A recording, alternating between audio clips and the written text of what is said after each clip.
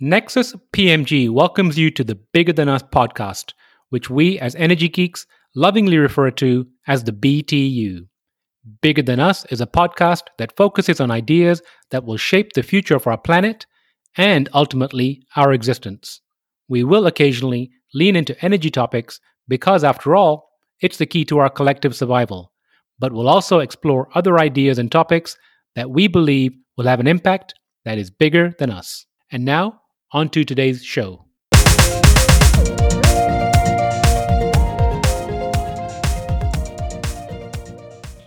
Hello, and welcome to the Bigger Than Us podcast. I'm your host, Raj Daniels, and today I'd like to welcome Nick Myers to the show.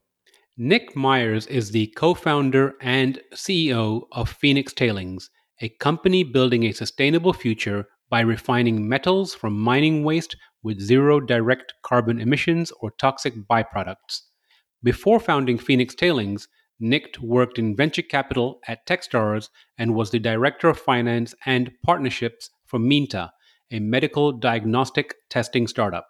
He also co founded Huntington Angels, a strategic angel investment group where he now serves as the lead outside advisor. Nick was also a founding member of Tengu, an early Web3 startup that created one of the first stablecoins. At Tengu, Nick briefed the IMF about decentralized finance and cryptocurrency's impact on the world economy. Nick, how are you doing today? I'm doing fantastic, Raj. Thank you so much for having me. Nick, thank you for joining, and I'm very excited to kick off this conversation. Before we get to Phoenix Tailings, I'd like to start with what might seem to be a strange place, but I believe it's had quite an influence on your life. I'd like to start with the topic of baseball. How has baseball influenced your life? Well, baseball was, I started when I was about 11 years old. Pretty late for a kid growing up, but was really excited about it. Loved it immediately. Started playing through high school. Wasn't very good at it, but when I first started, but I worked really, really hard to become good. Was one of the top players in the high school team, and eventually went to college to play baseball and study physics. But mostly play baseball is really what it went out to be. I wanted to play pro. That was one of my top goals that I had. I worked really, really hard, but unfortunately, I had a really tough go. My junior or my sophomore year, I actually ended up being pushed I was a pitcher. I was pushed to the back end of the bullpen, so was not one of the top players. I was doing terribly. I remember sitting down one day and saying, "I'm not going to let this happen. I'm going to work my butt off until I get to a point where I can be the best player on the team and the best player in the league and go pro." And that's what I did. And I became one of the best pitchers on the team, one of the best pitchers in the league. And I like to think that I had a half a cup of coffee at least with the Twins and a few other major league teams. Unfortunately, my senior year, I got hurt and I wasn't able to continue the way I would like. But it was one of the most influential, impactful things of my entire career, I will say. And a lot of leadership lessons I've learned today actually come from baseball. And I cannot express to you how much I recommend people to play baseball or play a sport at least growing up. But I think nothing teaches you more than the sport of baseball about how to be a leader, how to be a CEO, and how to bring together a group of people to solve incredible problems. Tell me about a few of those leadership lessons you've learned that have translated over into, real civilian life. Absolutely. The first that I always like to highlight is, the best hitter in baseball is successful 30% of the time. It's a 300 batting average, right? And the best pitcher in baseball, you have your stuff going one out of every 5 times, really. So you fail a lot. And every pitcher in baseball who's ever been anywhere successful has thrown the ball right down the middle of the plate and had that ball knocked 500 feet out of the park. I cannot express to you how helpful it is to have had that experience go forward, feeling like the whole world has ended around you because everyone was counting on you to throw a good pitch, to strike that person out, and now you just lost the entire game for everyone. And at the time, it feels like the whole world's crashing around you. I will tell you from being a CEO, it feels like a lot of that all the time. And learning how to pick yourself up and take it day by day, throw the next pitch, get up there, go on the mound again, and be able to keep pushing. That is by far the best lesson I've ever learned in my life. So I'm not a big watcher of sports, but I'm fascinated by sports mentality. And I'll tell you what I mean by that is that, I'll watch a team lose terribly. Let's say it's a football game on a Sunday. And I don't understand what the training is to how you have to have a short enough memory to forget about that, pick yourself up, and start again the following Sunday. Can you share some of those perhaps learnings regarding specifically that having a short memory? Yeah, I don't know if there's a skill behind it, but I will tell you, I remember I let up a game-ending home run, so walk-off home run as a pitcher, which is like the worst thing you want to do. Like it's terrible. Everyone hates you at the end of the game. You get off the field, just the world is awful. Um, at the end of the day, you take that whole day and you sit there and you sit in your stew, I guess, and you stew on it. You think about it. You hate that feeling. Hate it more than anything in the world. But you let that drive you. You let that push you to be better. You don't let it break you. You don't let it cause fear. You have to go to bed that night and say, okay, you know what? We're going to put this behind us. We're going to focus on the next pitch. So you go to bed, you wake up the next day, and you push. You work hard, you do everything right. You look back at the history of what happened, understand what you did wrong, so you can learn to be better. But at the end of the day, you can't let it affect you mentally. You can't let it make you afraid. And you have to be ready and say, okay, it didn't work out before, no problem. It'll work out again because I'll make it work out this time. That's amazing. Now, you mentioned studying physics. I'm sure as a pitcher, that might have been an intrigue for you too to perhaps apply your studying of physics to baseball. Yeah, actually, I did my junior thesis in college was actually on the physics of pitching.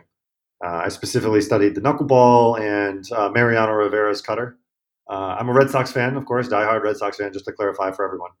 But Mariano Rivera's cutter is actually one of the most unhittable pitches in baseball. So I got to study it from a physics standpoint and really understand why that was the case. So it was pretty cool. So, as a physics layperson, why is that the case? Well, essentially, the pitch moves after the hitter has already made the decision to swing.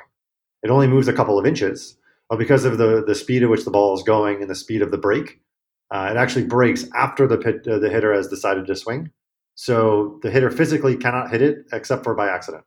So, is it a combination of, I guess, velocity and friction? Yes, velocity and spin, right? So you have the friction that it causes the Borealis effect. If I remember off the top of my head. No, the Bernoulli's principle. That's what it Bernoulli was. principle, same thing as That was flight.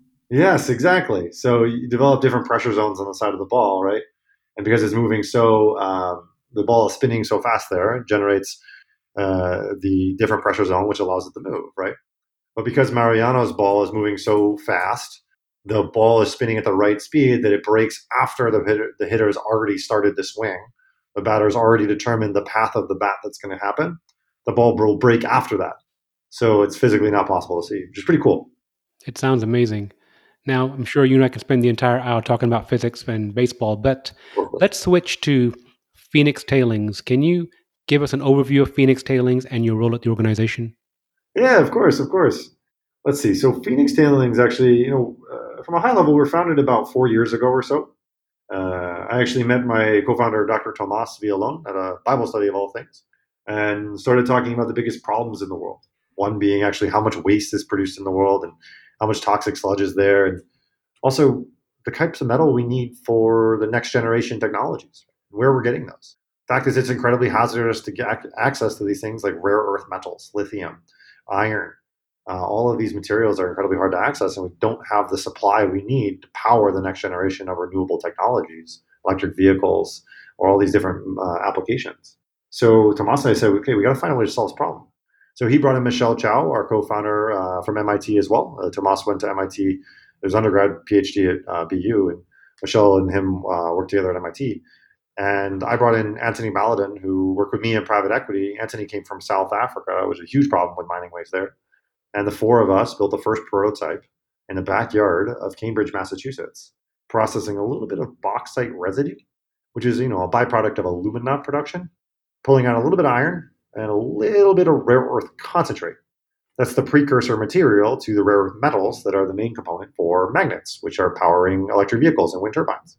You know, Fast forward today, our whole mission is to be the world's first fully clean mining and metals production company with no waste, no carbon emissions, and entirely sustainable from an environmental standpoint, a societal standpoint, because this impacts people's lives heavily, and an economic standpoint, because we want this to scale. So, today we got about 18 people full time. I'm the CEO of the organization. I work with my co-founders very heavily to be able to build this organization from the ground up.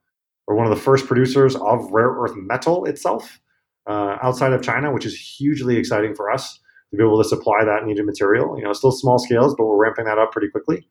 and we're looking to be able to pull it from actual mining waste. So instead of doing what the normal mining industry is and destroying environments, destroying ecosystems, we're actually changing that mindset and saying, okay, well, mining can be very positive for the world. So let's clean up the world in the process of creating these new raw materials that can power the next generation technologies, making these raw materials, these metals, as sustainable as the technologies they empower. So that's Phoenix.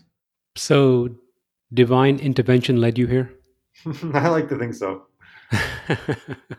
Okay, you mentioned a couple of things. For those that aren't aware, what is a tailing storage facility and what does it look like? Of course. So people think that mining today is just going out with a pickaxe or a shovel and digging up a nugget of gold, right? That's actually That's not what, the way that, that we're, that's what the movies tell us. that's what the movies tell us, right? I think it's funny because it's still, I think you probably could do that somewhere in the world, but for the most part, we don't have any nuggets anymore.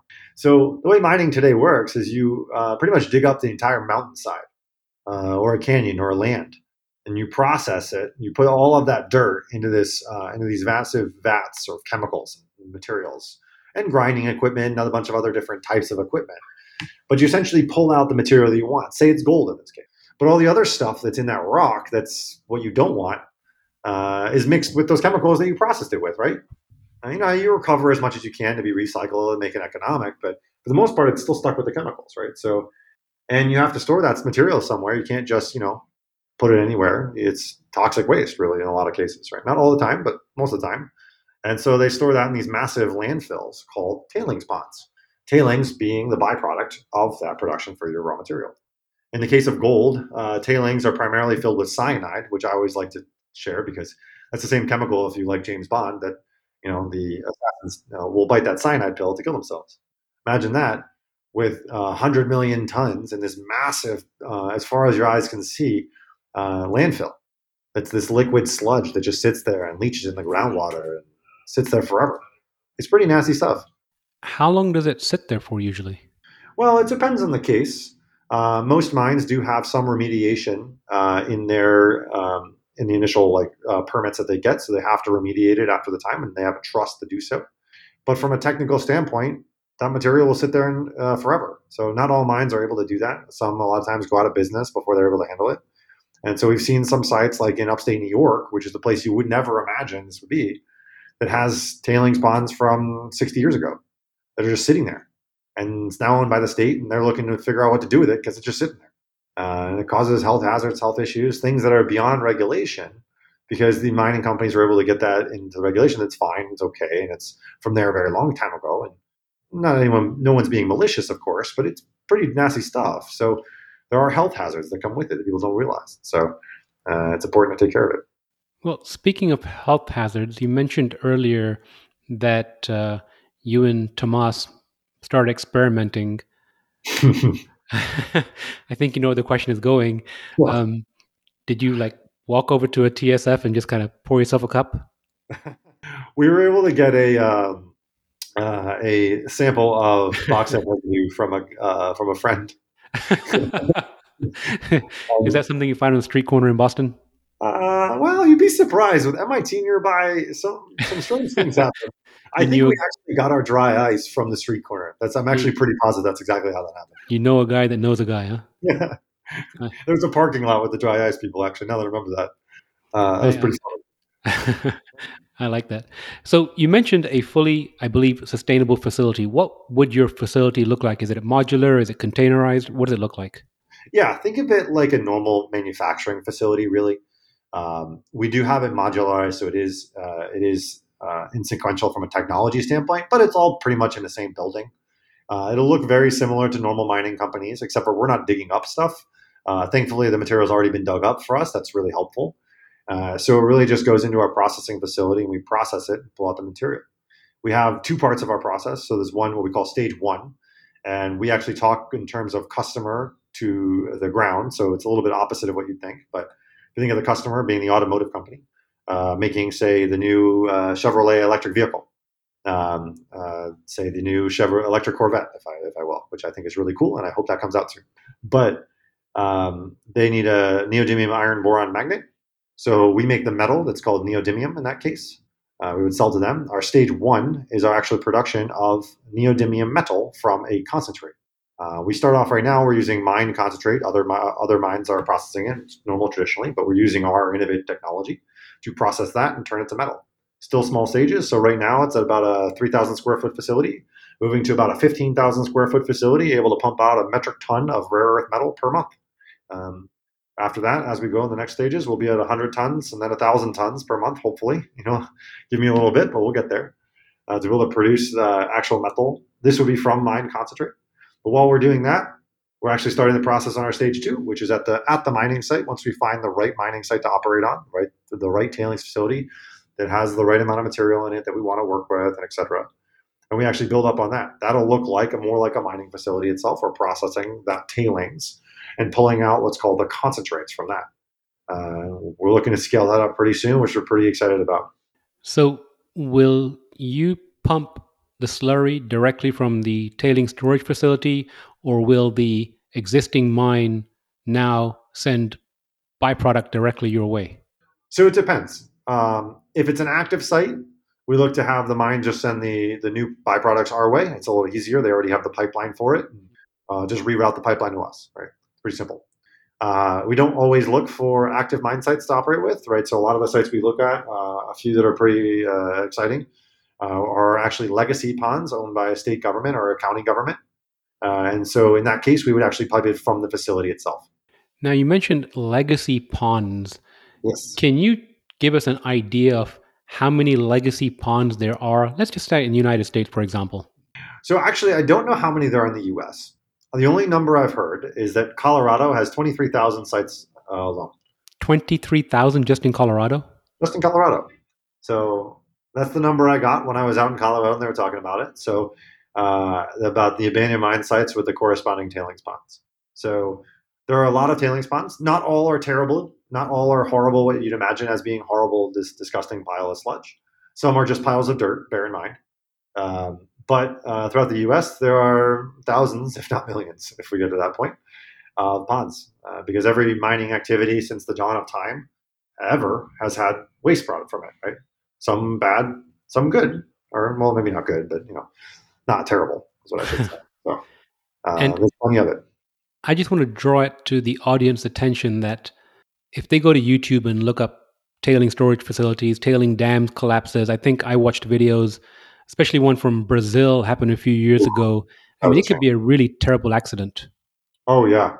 Actually, our head of sales, Balázs Sarkany, is from Budapest. He's from Hungary.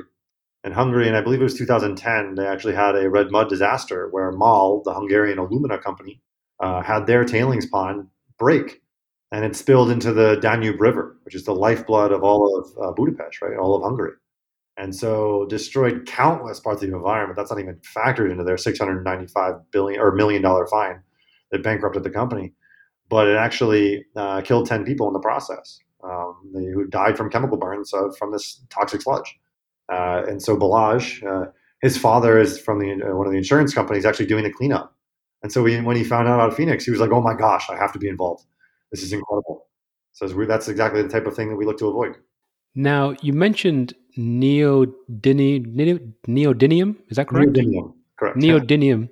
If you were to rank the metals perhaps from either a demand perspective or even from a profitability perspective, what would that list look like? Yeah, absolutely. Well, so the demand perspective, the hot items right now that everyone talks about are neodymium, praseodymium, dysprosium, and terbium. The reason being is that they sell pretty high price, right? Neodymium being about $250,000 a metric ton, dysprosium being a little over 400,000 a metric ton right now. But they're the primary metals used to create a neodymium iron boron magnet, which is the high performance magnet that you need for all electric vehicles. And the quote that I've heard is Tesla's fleet alone is going to take 49% of the world's supply of neodymium, just Tesla. Plus, you have That's all these other companies, right? that's amazing. And let me get your views on national security Mm-hmm. and why perhaps an advantage to what you're doing from a national security perspective, why people should be interested. Well, if you think about it, Today, 97% of our supply of neodymium, dysprosium, praseodymium come from China. It is mined in other places like MP Materials. They mine it actually in California. However, that's sent to China today. MP Materials sends their concentrate to China to process into metal and make into magnets. So 97% of the supply. I think the other 2% is in from Russia, and then 1%, I believe, Malaysia. Friends everywhere. Friends everywhere, right? So say we get into, say, something crazy like a trade war, or China shuts down for some sort of, virus or something insane like that, right? Or maybe even a full war with China or Russia or one of these groups, right? Well, how are we going to get the magnets? How are we going to get the metal that we need to make the magnets that goes into our electric vehicles? But not just our electric vehicles. What about our tanks? What about our airplanes? Our cell phone, our computer? All of this requires that metal. And if we don't have access to it, we're going to lose a war with China.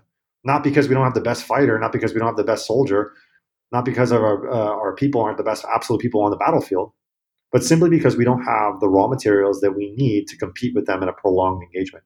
That's pretty challenging. That's hard to hear as an American, I will say. I'm sure you've been paying attention to the most recent climate bill. We're in the middle of August almost, and I don't know if you saw one of the items in that bill is the, I think, $7,500 tax credit for EVs. Mm-hmm. However, a stipulation is that the majority of the material used to build the EV has to come from the US and not from China. Mm-hmm. It's gonna be a And tough one. so it's very tough. I mean, I'm not sure where, Ford or any of the domestics currently source their batteries from, but Yeah, it's the challenge. And this is why one of the reasons we're building Phoenix. Beyond the rare earths, right? We have iron that'll go into steel production and things like that, and pigments for paint, and a few other things too. But the U.S. needs to eventually get away from relying on China or other countries and diversify our supply source of materials. Or say if there's a supply shock like there was before, it's going to be a huge issue, which is what the infrastructure bill is really geared toward, to try to facilitate that and support that, so that we can build it here in the U.S. Actually, bring back those manufacturing jobs along the way too. now when I was researching a number that I came across, and I could be wrong, but your processing has the potential to extract more metal from the waste than is currently being extracted during the mining process. Is that correct? That is correct. Yeah. So, well, if you think about it, let's just take alumina production. This is a process called the Bayer process, right? So it makes alumina, which is a little white powder that they eventually melt into aluminum, which is the metal used in, say, a MacBook. Um, well, that process actually takes bauxite, which is this red rock or red dirt, if you will, puts soda in it. It's a type of chemical, and pulls out the alumina. But the alumina itself is only about 30% of the total bauxite. So you have 60% left or 70% left that's bauxite residue. That's the remaining product. That's the tailings itself. And so we take that material and we're harvesting the whole value of that, starting with the iron, which is about 50%. So you're already getting more metal out by just harvesting the iron than the alumina, plus the rare earths, plus the other alumina that's remaining in there, titanium in some cases, and a few other different products as well. Because we're looking to not just use the one target metal, which is what mining thinks of today. We're actually changing the mindset and saying, okay, well, how do we build technology to access the entire value of an ore source, leaving nothing behind? Do you know if any of the mining companies have already looked into doing something similar?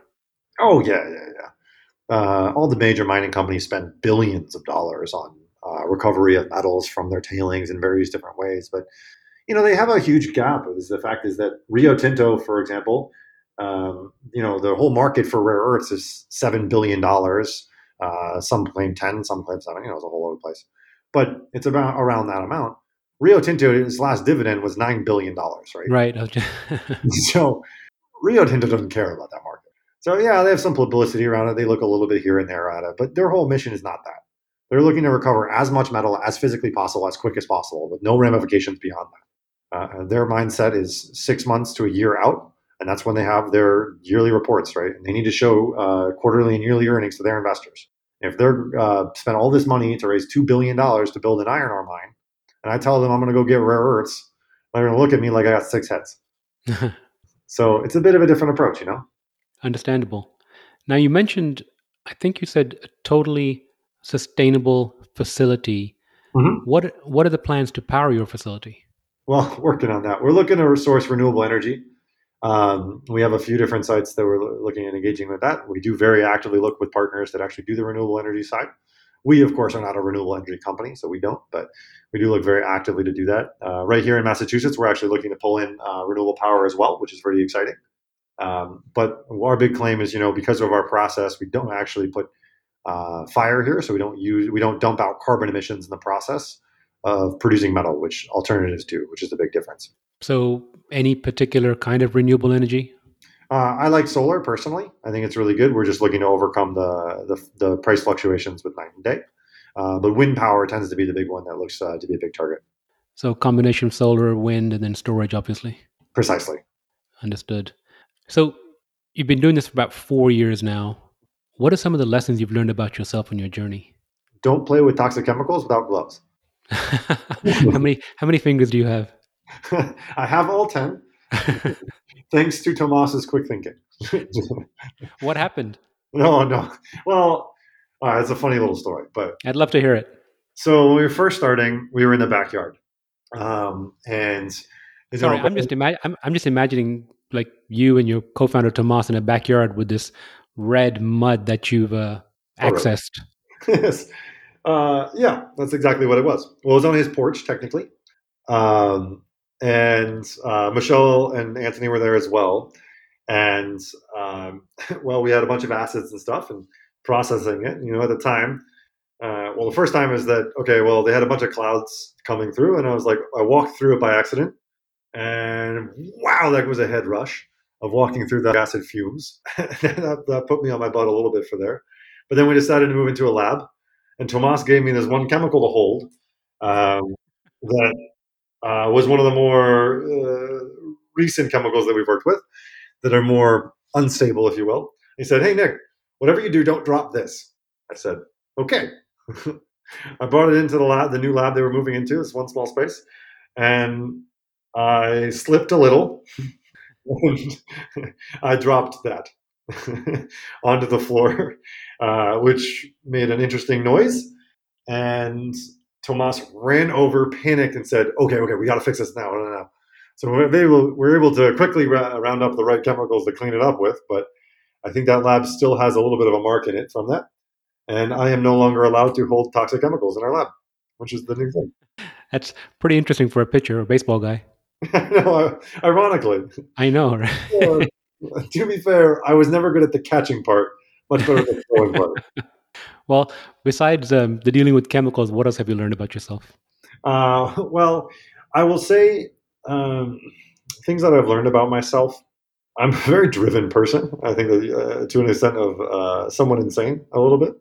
I You can't be like this without having that passion, having that drive, and I think that's one of the biggest things that I've learned that I really do have.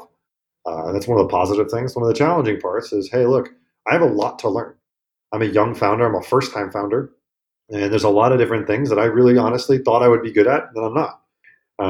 Managing people is one of the things that I take a lot of lessons from baseball to be able to do effectively, especially dealing with folks when things aren't going well. I think anyone can deal with people when things are going great. I think when things go poorly or there are challenges, and don't get me wrong, doesn't matter how good your startup is. I promise you there are challenges. If someone says there's no challenges, they are absolutely lying to you. But I've learned that I have a long way to go as far as learning how to be a manager, how to be a CEO, how to have that presence amongst the team and really inspire change. Right? It's pretty challenging along the way, but I'll tell you what, the first part, that driven, that determination, that grit, is something I do have. Maybe it does come from baseball, but I definitely will be able to overcome anything with the right people around us to be able to do so. Because our team's great. They help me get through everything, and we help them throughout the whole thing, and all of us together are pretty successful. What's one of the biggest challenges you're experiencing right now? Well, scaling up production is always a big challenge. I don't necessarily mean in terms of the science. That's not really it. Interestingly, the biggest challenge that we're having at the moment is simply the operations and infrastructure. Right? We don't have the real estate that we need to be able to actually build this cell um, because the market's been in flux and it's been challenging to find the right real estate. We need to be able to produce more metal effectively and actually run an operation that can actually produce metal at a scalable business way, not just a science project, which is challenging, of course, right? Our team has been building an R&D production for a while, and now we're shifting over to be that full commercial facility. And there's definitely a lot of learnings along the way, and it's definitely a huge challenge for us. But we're getting there, thankfully, to the awesome people that we have on the team. It's interesting you say that. Our core company, Nexus, we're actually an engineering firm, and what we see, some of the challenges, one of the biggest challenges that we come across is a company trying to go from pilot or demonstration to scale, Mm-hmm. and that journey. And you're hitting all the nails on the head regarding some of the challenges. You mentioned square footage, you mentioned production capacity, quality of product coming out the other end. So I Mm-hmm. totally understand what you're saying. Yeah, it's definitely a challenge. The real estate in particular. If anyone on the call knows any good real estate, you let me know. Absolutely. I mean, we can talk offline regarding that too. Awesome. I was in South Carolina with our lead developer back in June, and his name is Jake, and I asked Jake, I said, "What are some of the biggest problems?" He said, "Site, site, and site." Is that location story? Yep. Location, So, location, location. yep, Absolutely. absolutely. So, transitioning to the future, let's say it's 2030, your favorite publication, Fast Company, Wall Street Journal, Forbes, Fortune, if they were to write a headline or perhaps a short paragraph about Phoenix Tailings, it's where you get to cast your vision. What would you like it to read? Phoenix Tailings saved the world. I think is exactly the headline it would be. Um, Talking about the how we're able to power the future of technology. All the technology in 2030 will be every day, right? And that Phoenix Tailings enabled the entire world to get to that point without using toxic processes, without destroying the environments, without destroying an entire country to get access to the one material, and without causing bribery or destroying Aboriginal sites. All the horrible things that you hear about mining on TV. The Phoenix Tailings was able to change that mindset. And now, in 2030, the only way to mine material is by harvesting the waste. The only way to mine material is sustainably, using every scrap of the raw materials that you have, every scrap of the ore. And that today, in 2030, it's crazy to think about having a toxic process of mining. That every mining company is the most ethical company you'd possibly see. That would be what I wanted to read. Long way to go, but we But got 8 years to figure it out. I love the statement. Some that are listening might think that it's far fetched, but I challenge those people to really go and research the challenges around mining. And you mentioned, some of the toxicity that goes into the water supplies, some of the conditions. And I had the pleasure of, I think I mentioned before we started recording, researching not only Phoenix, but also just the tailings and waste and around the world. And I really think there's a really grand ecosystem opportunity here that you're actually doing with Phoenix Tailings. So I'm a big fan, and I look forward to seeing your vision come to fruition. Thank you, Raj. That's good to hear. I really appreciate the support. Absolutely. Now, last question, and this could be professional or personal, but if you could share some advice, words of wisdom, or recommendations with the audience, what would it be? So there's a there's a little bit to it. The first being, um, I think a lot of people are looking to figure out what they want to do in their lives. I think a lot of people struggle with figuring out what is their mission, what is their goal, what is their purpose, why are they here. For me, I got a really good piece of advice that I always like to pass along to everyone, because it helped me found Phoenix Tailings, it helped me get involved here, and helped me figure out what I want to do. Looking back at your life, um, on your deathbed, what are your metrics for success? If you can define that in a very, very crisp way, only you have to understand what it means. But you have every step of your life focused to that end mission, whether it's the food that you eat in the morning, the woman that you marry, the job that you take, all of this should be in pursuit of that end mission. If you can have it in pursuit of that end mission, you'll be very successful. And that helped me guide my entire path, and I pass that along to everyone I meet. I think it's very important. And the second thing I like to share, I always think is very important as well, is that my mother always said the quote, but no one who ever did anything great did it alone. And it's the people around you who make you great. So find a good group of people, work with them, find the best people in the world, and you'll figure out any problem that you'll ever come across. I think that's the absolute best piece of advice I could ever give anyone. I love that advice, and perhaps I would end that with find your own version of your Bible study. Absolutely. Find your own version of the Bible study. Absolutely. Definitely agree. Well, Nick, it's been a pleasure talking to you. Wish you all the best with Phoenix Tailings and look forward to catching up with you again soon. Looking forward to it as well, Raj. Thanks so much for having me. Appreciate it. Thank you, Nick. Thank you for listening. If you like our show, please give us a rating and review on iTunes. And you can show your support by sharing our show with a friend or reach out to us on social media where you'll find us under our Nexus PMG handle. If there's a subject or topic you'd like to hear about, send me an email, btu@nexuspmg.com, or contact me via our website, nexuspmg.com. And while you're there, you can sign up for our monthly newsletter where we share what we're reading and thinking about in the clean tech, green tech sectors. Bigger Than Us is a Nexus PMG production.